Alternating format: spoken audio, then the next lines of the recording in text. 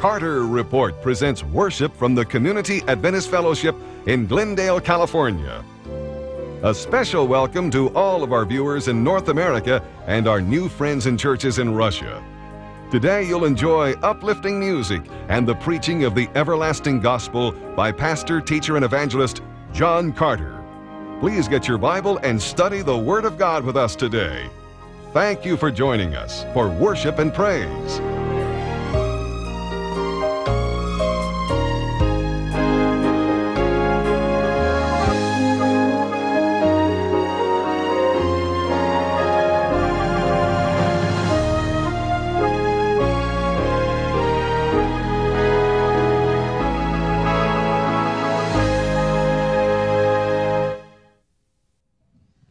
There's no need in standing up for the right, unless we're gonna stand up against the wrong. Tell me how you're gonna have it stop of being weak, unless you make your mind up to be strong. Well, you got to do right, 'cause it won't be long.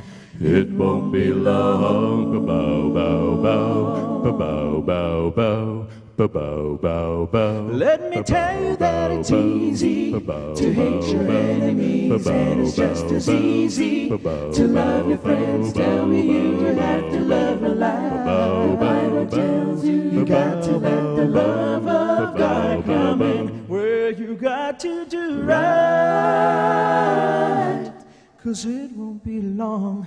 It won't be long. Don't you wanna love Him better? Well, don't you wanna love Him more? Can't you hear the Savior knocking? He's knocking At your door. Well, don't you wanna make haste to meet your Maker before you got to deal with the Undertaker? He will take you right now. If you are willing, don't you know the Bible is fulfilling? Well, you got to do right, 'cause it won't be long. It won't be long. Well, you got to do right now, 'cause it won't be long. It won't be long. You got to do right. Oh, live a life. You got to do right. Oh, live a life. You got to do right. Oh, live a life. You got to do right. You got to live a life. You got to do right. Oh, live a life. You got to do right. Right. Don't you wanna love Him better? Well, don't you wanna love Him more? Can't you hear the Savior knocking? He's a knocking at your door. Well, don't you wanna make haste to meet your Maker before you got to deal with the Undertaker? He will take you right now. If you are willing, don't you know the Bible is fulfilling? Well, you got to do right. You got to do right. You got to do right now, 'cause it won't be long. It won't be long. Ooh.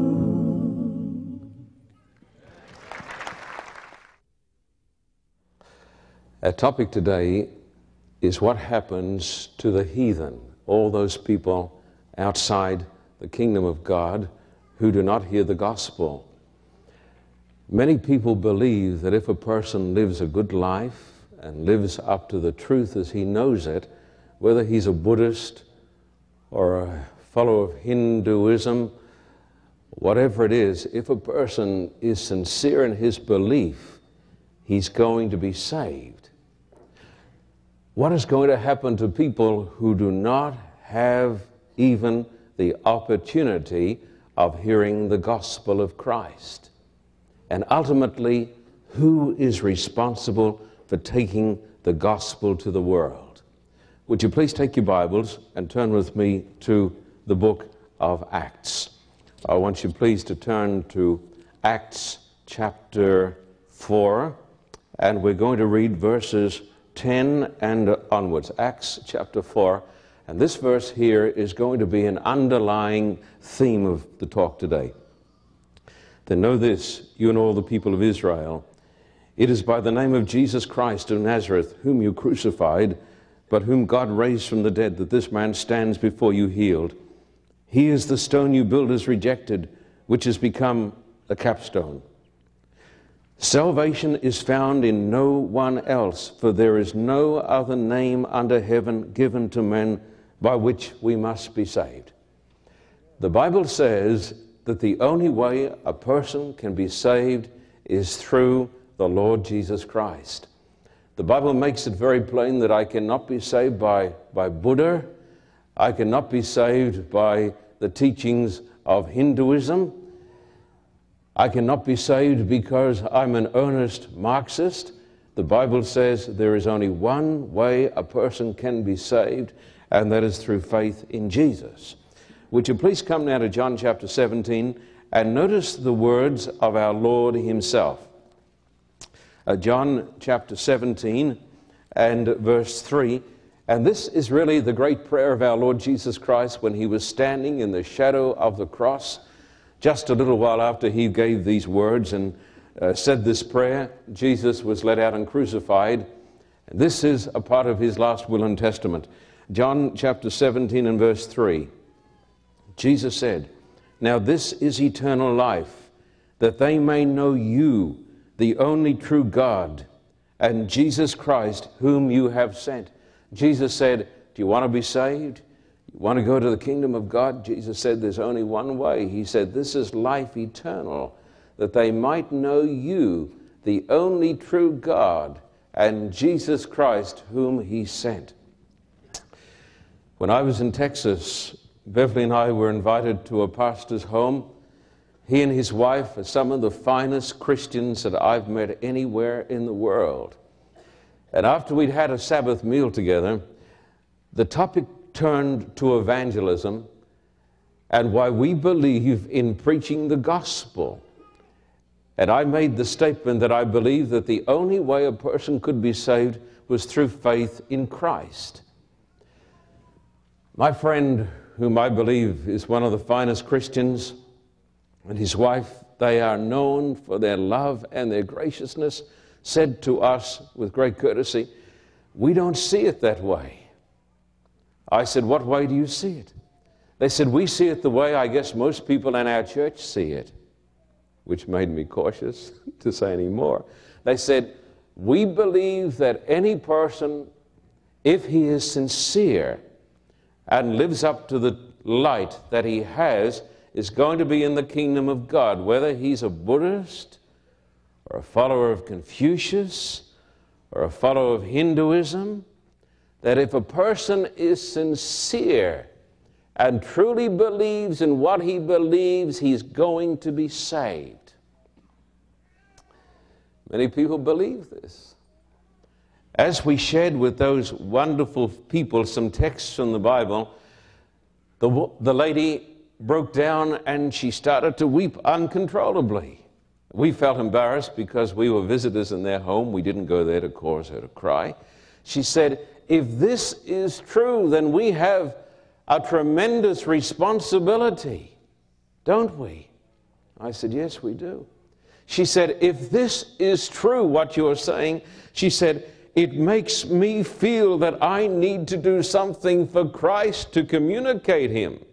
And she said, and the husband, who is just the finest pastor, he said, if this is true, then it appears that as a church, we don't have our priorities straight because we are spending so little money on the preaching of the gospel.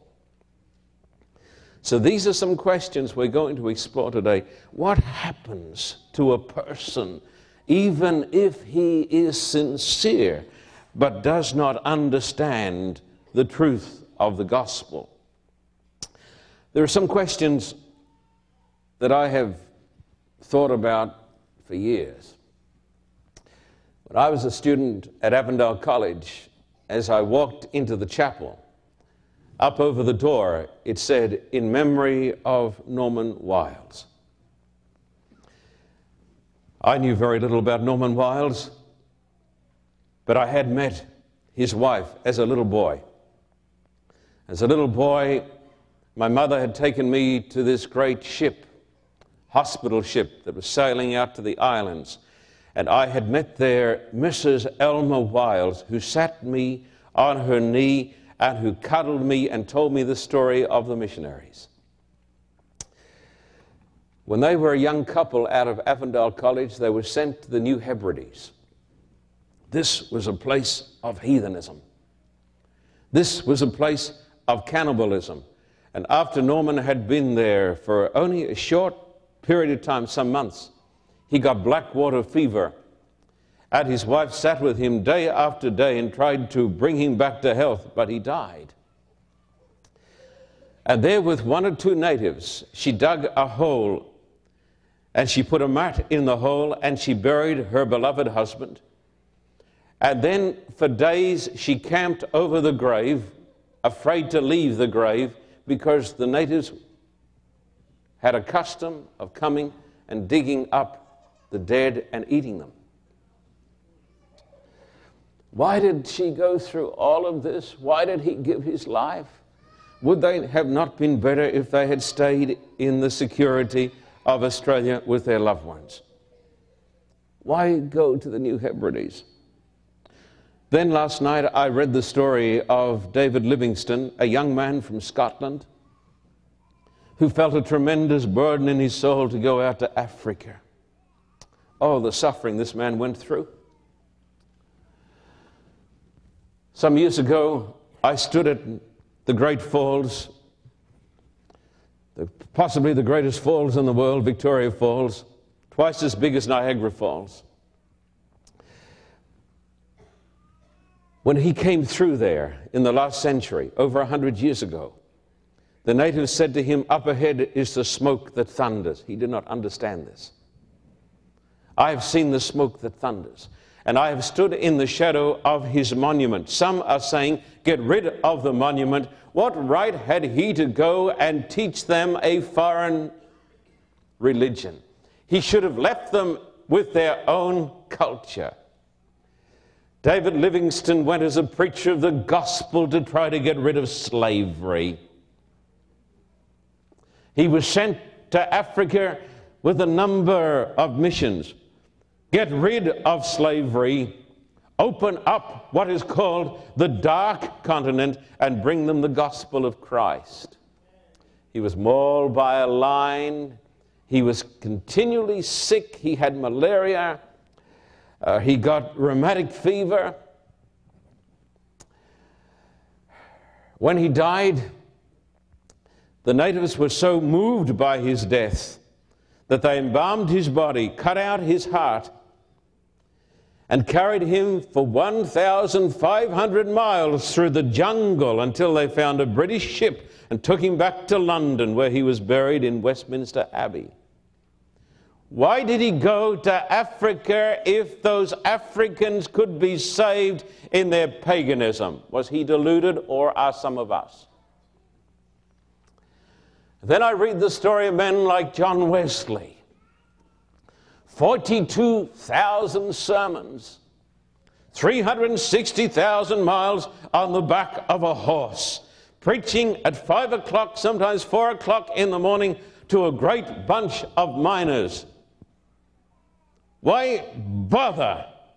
Thrown in the river, beaten up, stoned, kicked, knocked around. Why?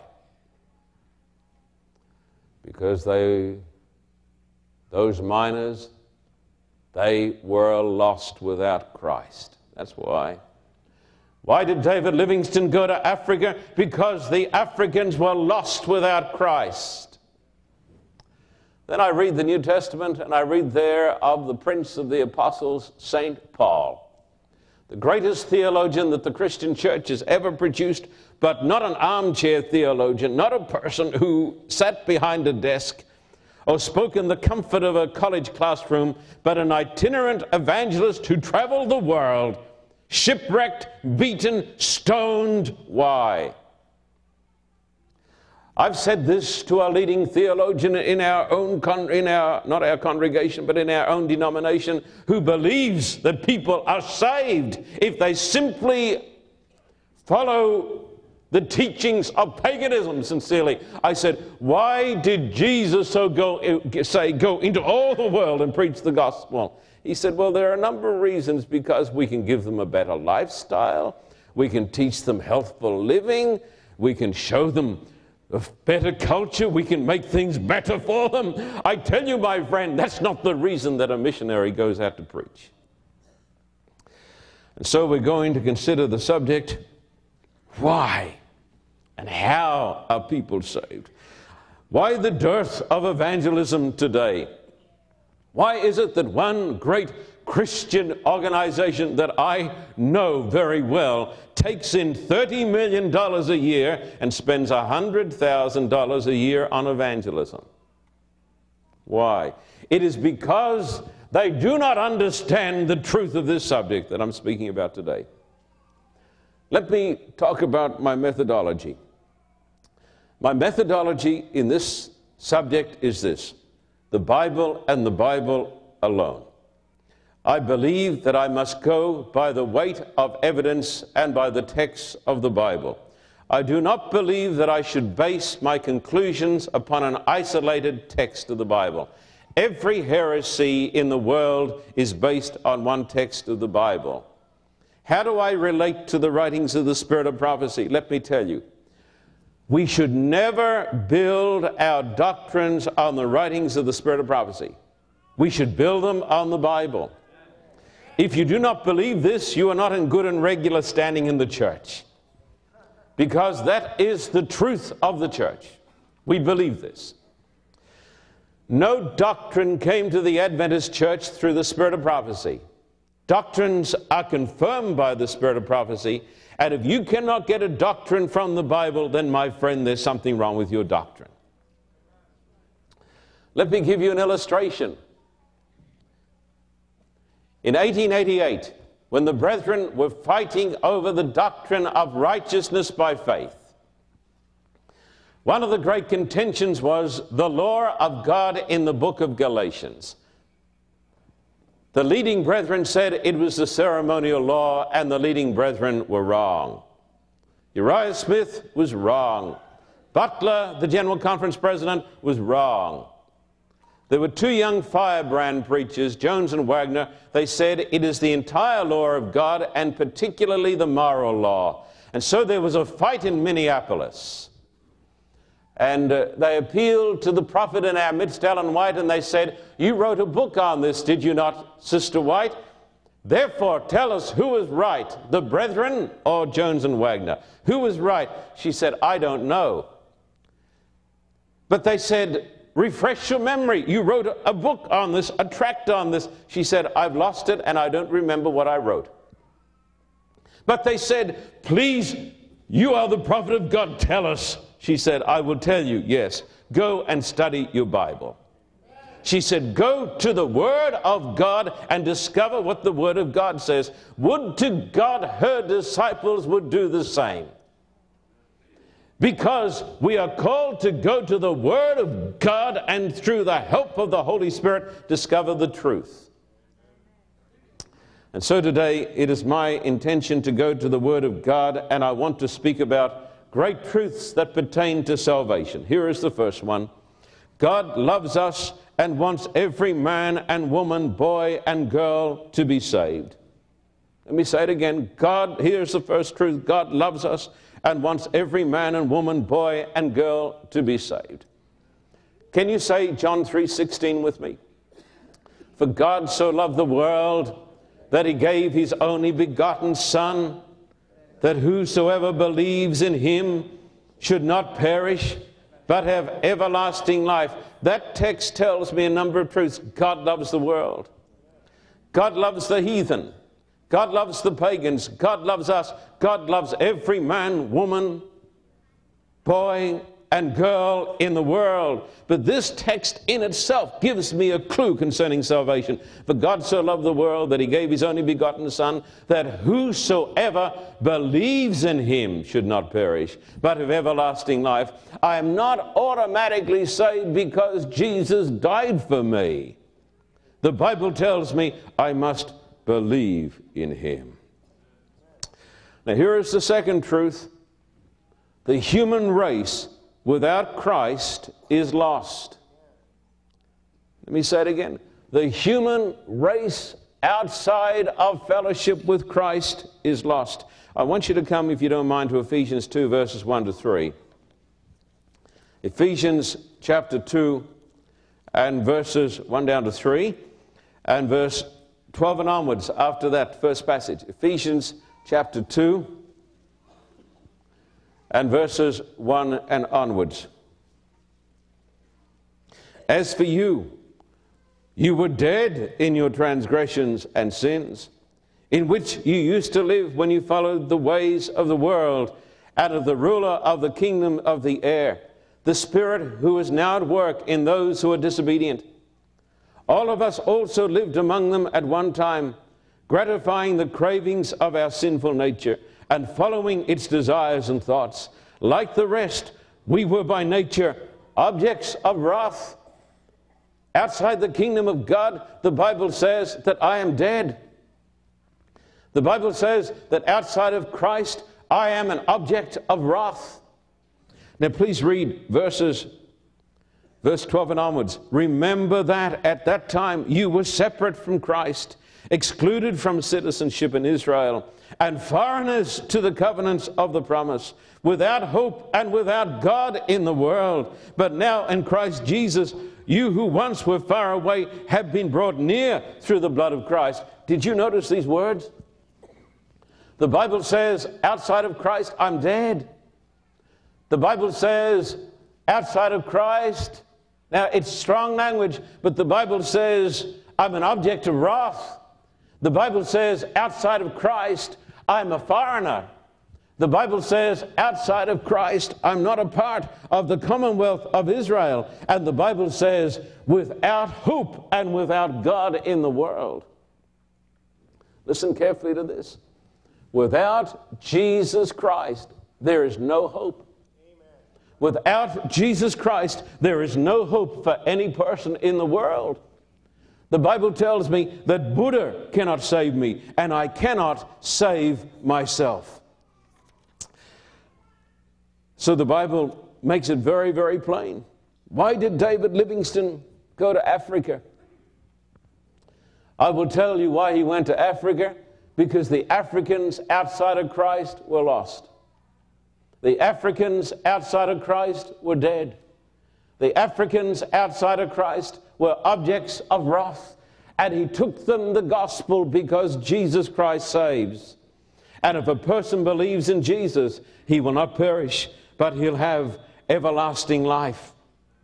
Here is the third great truth. The human race was lost in Adam. Now please come to Romans chapter 5 and verse 12. And as you know, I've been talking about these subjects on Tuesday nights. Romans chapter 5 and verse 12, please. Romans chapter 5 and verse 12. Therefore, just as sin entered the world through the one man, and death through sin, and in this way death came to all men, because all sinned. Now the Bible says that through the sin of Adam, the whole human race was lost. And the Bible says that death came to the human race because all have sinned. And if this is true, my beloved friend, if every person has sinned in Adam, and if we are all lost in Adam, every person needs a Savior. Every person needs a Savior. And the Bible teaches that there is only one Savior. And the Savior is not Buddha. The Savior is not Confucius. He is not Kali. He is not Lenin. The Bible tells me there is only one name given under heaven whereby I can be saved. And that is through Jesus Christ. Now here is truth number 4. Jesus redeemed the lost human race at Calvary. Not Buddha. No. Jesus redeemed the lost human race with his own blood at Calvary. Would you please come to Romans 5, verses 6 to 8. Romans chapter 5 and verses 6 down to 8. The Bible says, you see, at just the right time, when we were still powerless, Christ died for the ungodly. Very rarely will anyone die for a righteous man, though for a good man someone might possibly dare to die. But God demonstrates his own love for us in this: while we were still sinners, Christ died for us. The Bible teaches that Jesus died for us and shed his own blood for us. Now, I want to read you a statement from a marvelous book, and this book was written by Ellen White. And I want to read you a statement where she talks about what Jesus did for us on the cross. It's one of the great statements. Listen to this. This is Acts of the Apostles, page 29. Christ's sacrifice in behalf of man was full and complete. The condition of the atonement had been fulfilled. When Jesus died for me on the cross, the condition of the atonement was complete. Jesus on the cross paid it all. There's nothing more to be paid. The condition was fulfilled. The work for which he had come to this world had been accomplished. He had won the kingdom. He'd wrestled it from Satan and had become heir of all things. He was on his way to the throne of God to be honored by the heavenly host. Clothed with boundless authority, he gave his disciples their commission. Go ye therefore and teach all nations, baptizing them in the name of the Father and of the Son and of the Holy Spirit. She doesn't say the condition of the atonement was now complete. Therefore, whoever is a sincere Buddhist, whoever lives according to his light is going to be saved. She says the atonement was completed. Now there is something to do. What is it? Go into all the world and tell the world that Jesus has died. You say to me, this is difficult for us to believe. Are you really telling us that the responsibility for saving the world is in the hands of the church? You look at me and you say, Pastor Carter, are you really telling me it is the responsibility of the church? The answer is yes. The atonement is complete, but Jesus says, go and tell the world, because unless people know, they're not going to put their faith in Christ and they're not going to be saved. Point number 5. Lost men and lost women are saved when they come in faith and repentance to Christ. Let me say it again. Please listen to this. Lost men and lost women and boys and girls are saved when they come in faith and repentance to Christ. I want you to come to Acts chapter 16 and verse 29 and onwards, please. Acts chapter 16 and verse 29 and onwards, please. This is a story concerning the great evangelist, the Apostle Paul.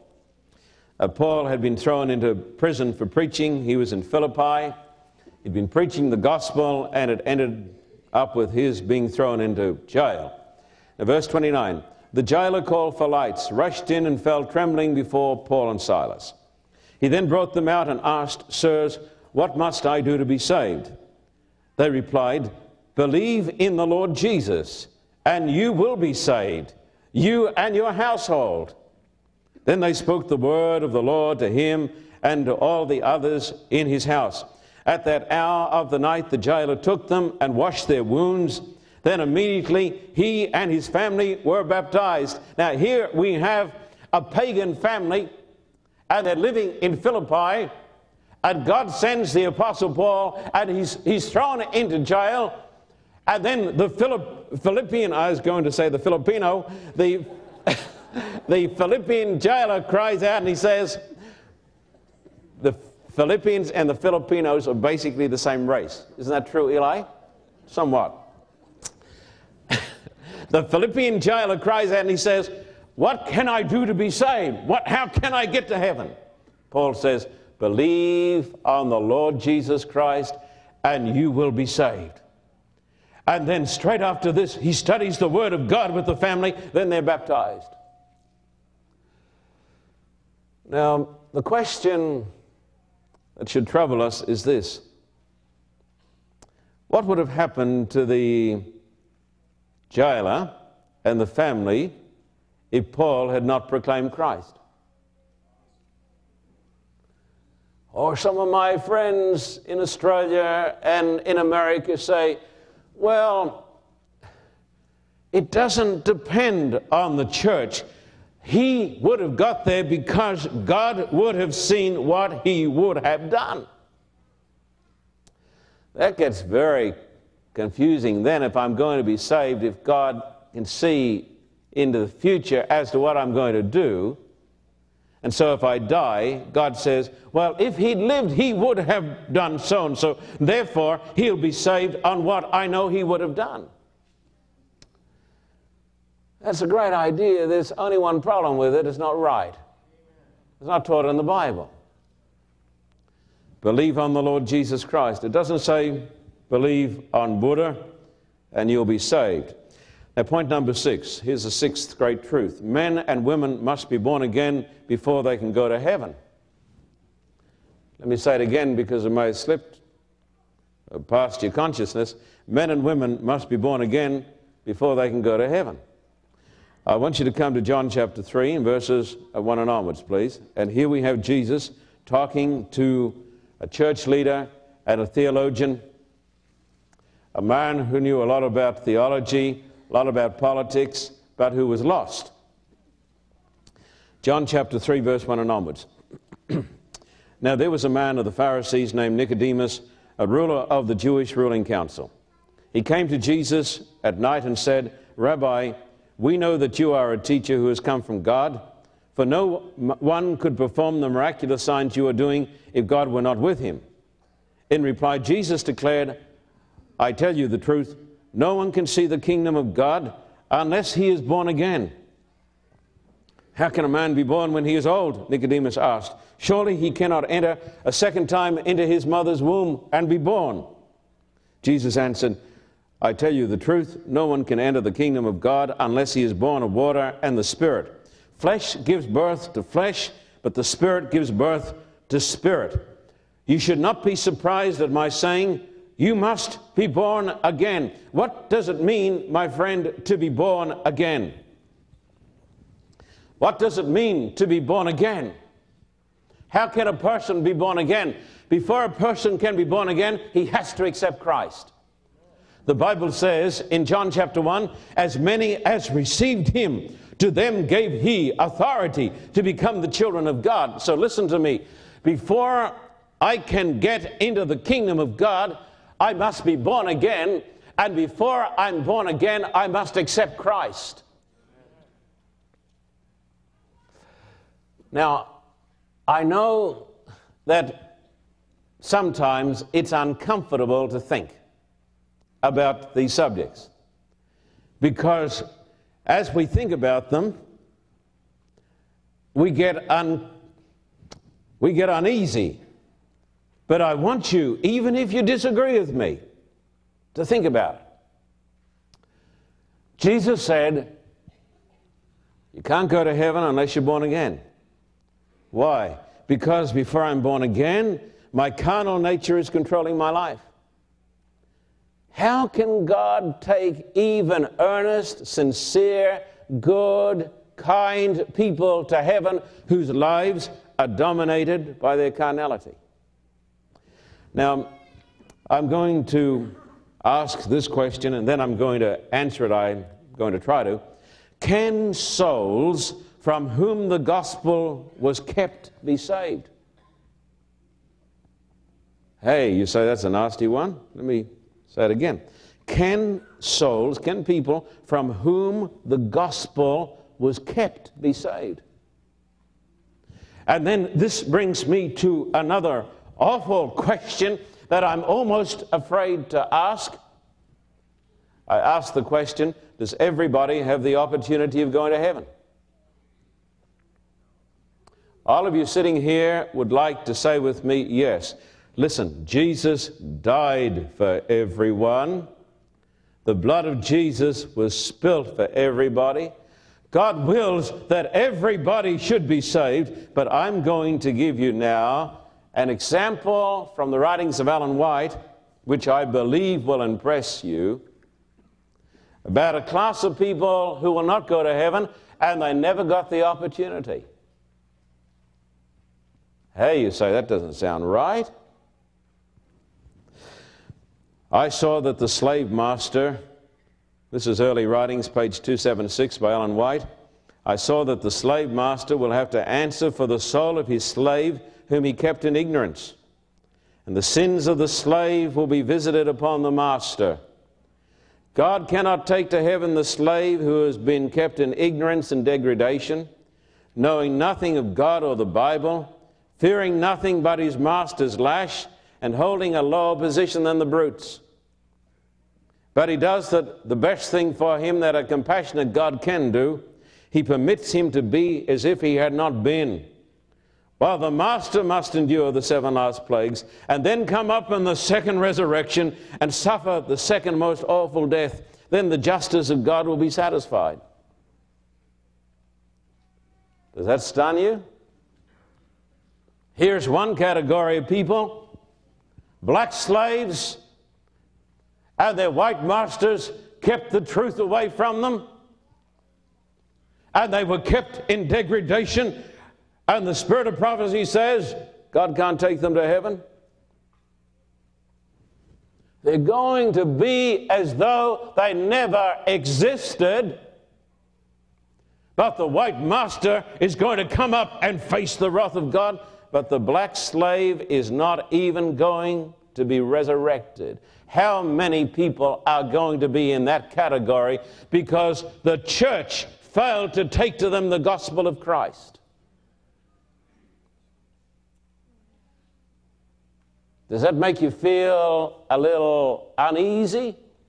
I'm going to suggest to you today there are going to be a multitude of people who will not get into the kingdom of God because the church did not believe in the gospel or believe in evangelism.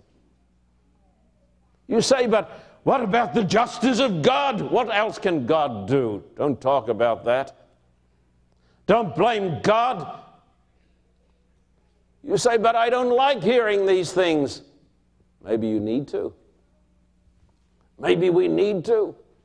Maybe the church needs to. Then we might have more money for evangelism. You see? The Bible teaches that the only way I can be saved is through faith in Christ and by being born again. Now, what about some of us who are sitting here? We've had opportunity after opportunity, and we still haven't accepted Christ. What about us? But there are going to be people who didn't get in the kingdom of God because they were kept in darkness. People in ignorance of salvation will not be saved. I'm not saved by being in a state of ignorance. I am saved by the knowledge of the gospel. I'm not saved by darkness. I'm saved by the light of God. I went to Vienna some time ago. 2 of my colleagues who have traveled with me overseas, whom I appreciate very much, a ministerial couple, we started to talk about this subject because they know I have a passion to preach the gospel. They said to me, but you're wrong. I said, why am I wrong? They said, God knows the heart.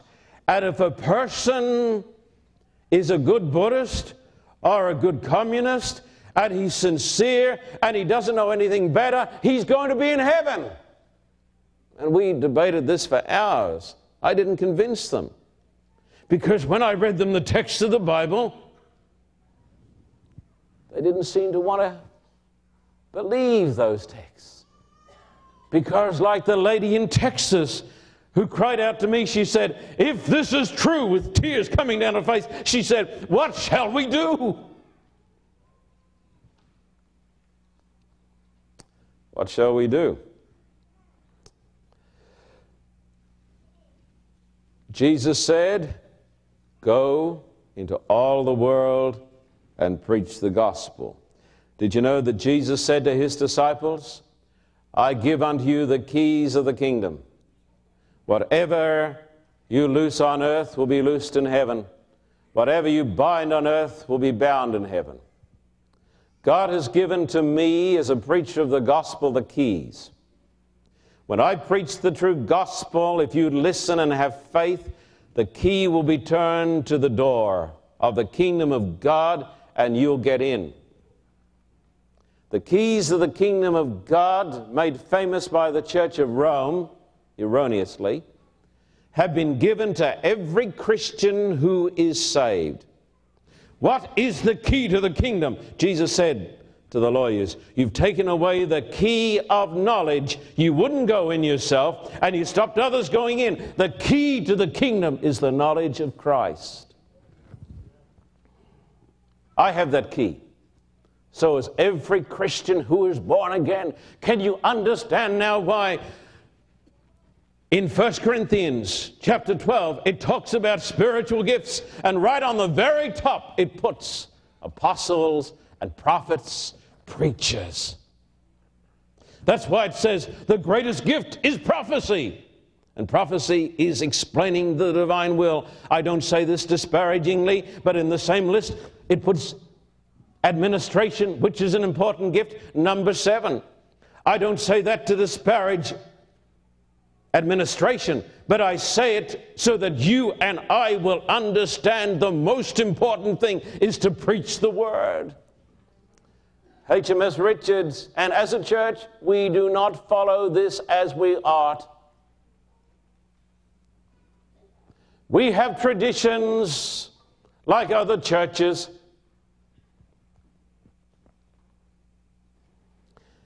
And I am right in this point because there is virtually no money for evangelism, because the supremacy of evangelism is not believed, because we don't believe these texts. As my friend said to me, was it Vienna? No, it was Prague. They said, we could not serve a God like this. We believe that everybody, if he lives up to his lights, is going to be saved. They'll be saved in darkness. If that is so, keep them in darkness. Don't tell them. The best thing you can do then, don't tell anyone. Because while they don't know, they're safe. Because I've even had church members say to me, it's better sometimes not to tell them, because once they know, they're under obligation to accept it. But while they don't know, they're saved.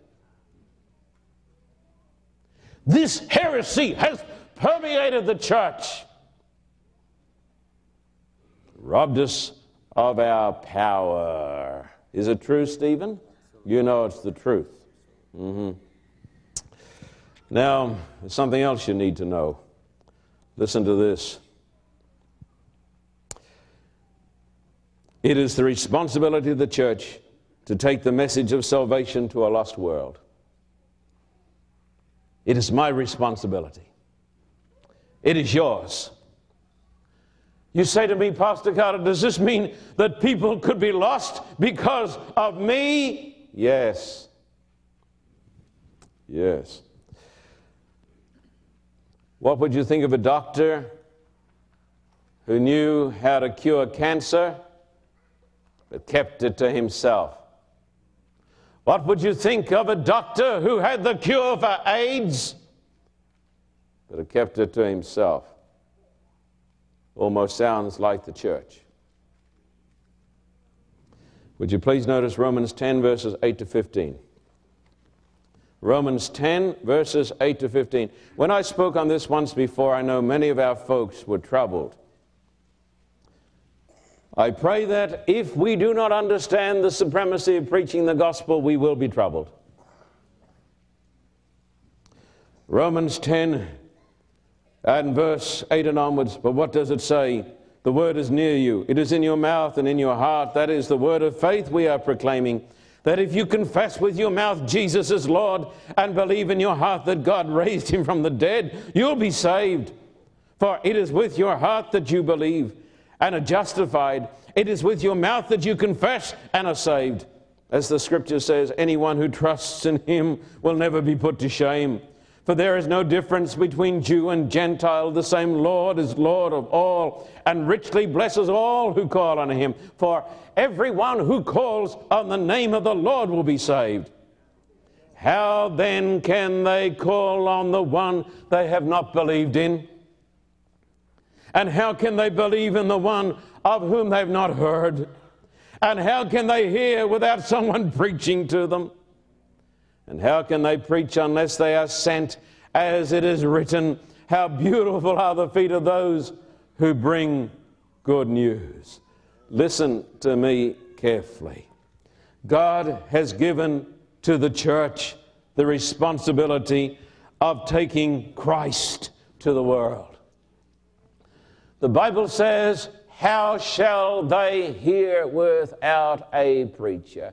How shall he preach unless he is sent? How beautiful upon the mountains are the feet of those who bring good news.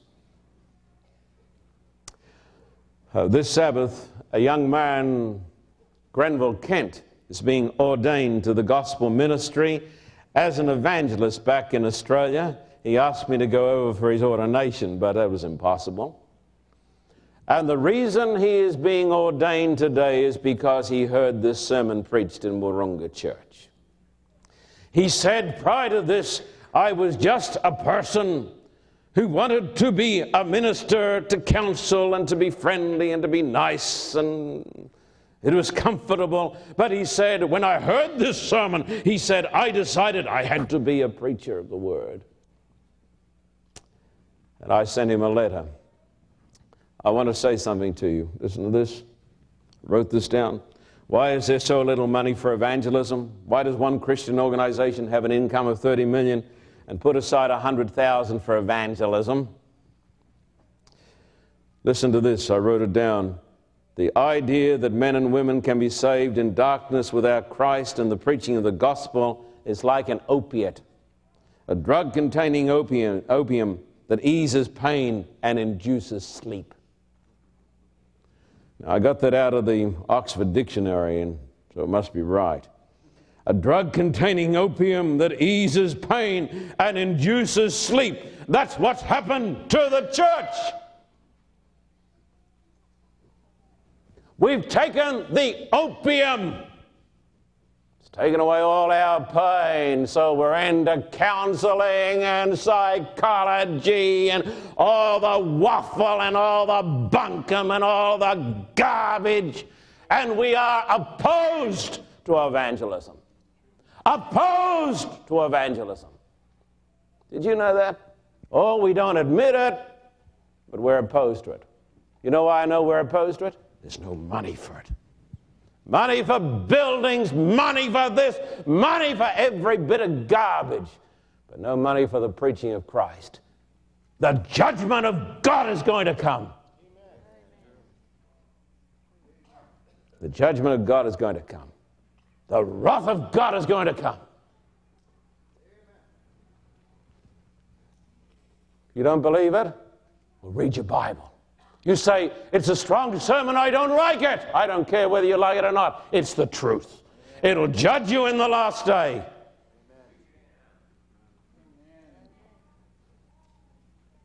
I'll tell you something else. People have said to me, why go to Kiev? Why go to Russia? Some have even asked the question of my friends, why does he go? What's he do it for? Why go over there? What's the purpose? You know why they say that? Because they're in darkness. As much darkness as Stalin himself. And there are people in the church, but they're in darkness, I tell you. Complete darkness. Blind leaders of the blind. And God has blessed us because we are following the truth.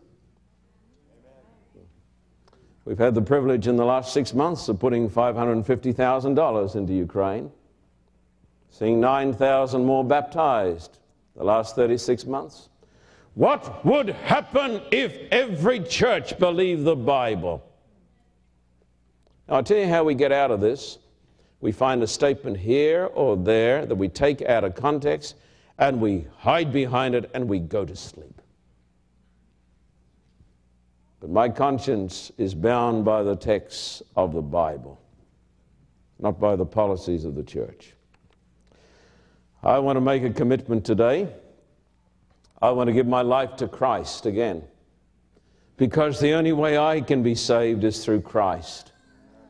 I can't be saved by belonging to the church. Some of you are trusting in having your name on the church roll. A lot of people are going to burn with their names on the church roll. Only way I can be saved is through Christ. Believe with all your heart and you'll be saved. What must I do to be saved? Believe on the Lord Jesus Christ and you'll be saved. And then I want to commit my life again today to more gospel preaching, more evangelism. People say, do you really think when you baptized all those people over there that it really made a difference? Oh, the stupidity of some people, their blindness, their foolishness. You know the difference it made? While 9,000 were going to hell, 9,000 now are going to heaven. That's the difference. Would they have gone to heaven if we hadn't have gone? Most likely not. Most likely not.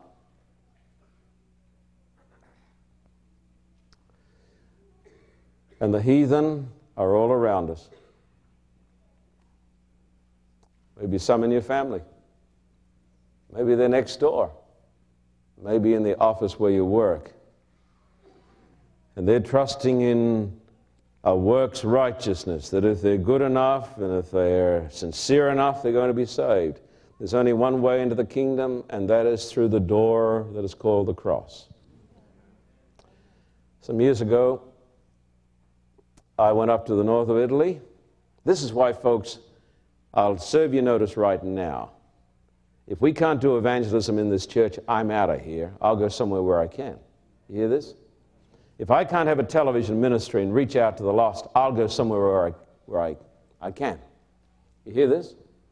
If you think I'm going to settle down like an average pastor and pastor a bunch of people and referee their fights, think again. I'm not interested in that. You see? Now, because you know you know me pretty well now. I cannot be a part of that which I believe is wrong. And I believe just to look after a church and to take church boards and to go around and visit people who've been visited to death, I don't want to do it, and I will not. Now, I know this is a bit of trouble, having the television. It wears me out also. But it is the work of God, and people are being saved through it. Amen. When I went up the north of Italy some years ago, I went up to Tarpeleci, went up to where the Waldenses are. Some of the most beautiful country in the world.